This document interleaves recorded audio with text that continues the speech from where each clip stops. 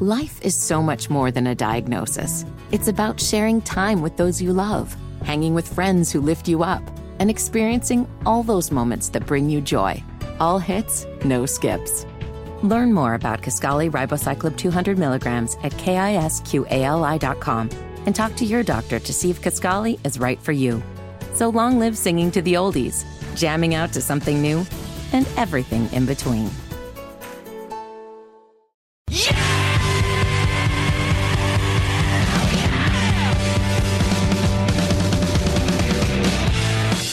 The Hammer Nigel Show. Hello. My name is Nigel. Jason Hammer is over there. LeBron James' son, Bronny James, out of the hospital. If you remember, a scary moment. Collapsed on the basketball court.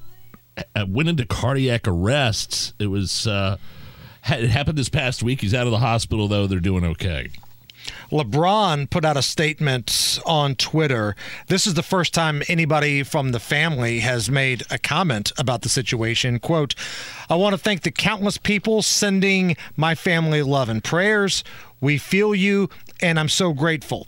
Everyone's doing great. We have our family together, safe and healthy, and we feel your love. We have more to say when we're ready, but I wanted to tell everybody how much we support, how much your support has meant to us. Hashtag James Gang." I mean, as much crap as we give LeBron James, we got to, just thankful that his family's okay. Right. I disagree with him politically. Yeah. I certainly don't want anything to happen to their health and, to their family. But I'm happy the kid's out. Don't get me wrong. That's the most important thing, right? That's paramount right there. But there are questions remaining.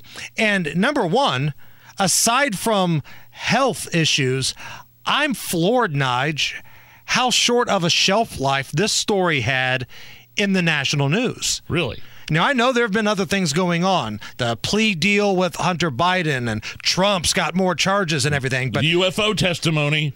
Right. Before Congress. But, man, when Damar Hamlin of the Bills collapsed on that field, and yes, that was Monday Night Football, national audience.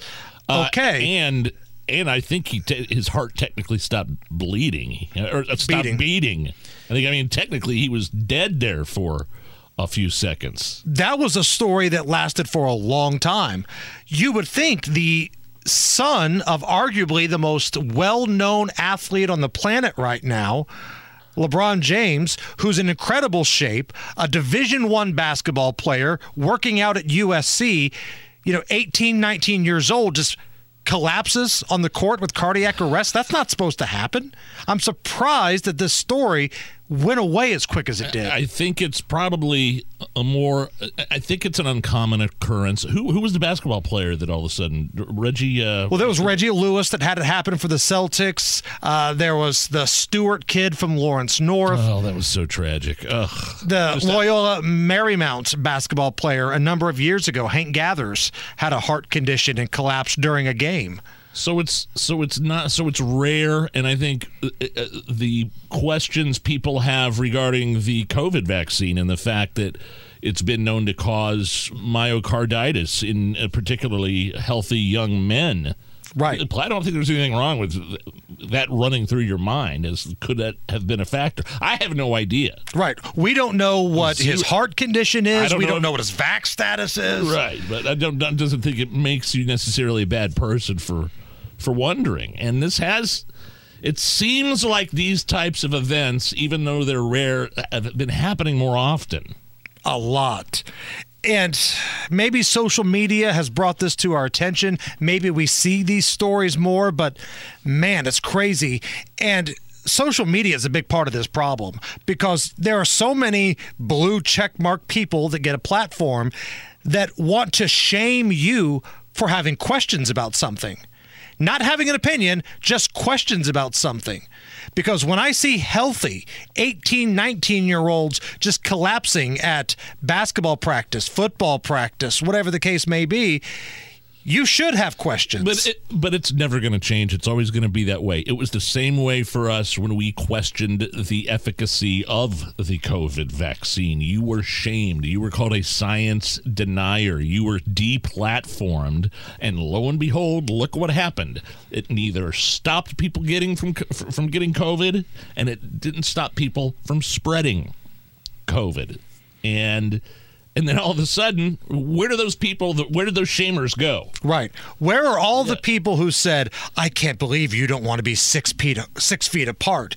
When anybody with common sense could say, this doesn't make any sense. The whole 6 feet apart thing was so...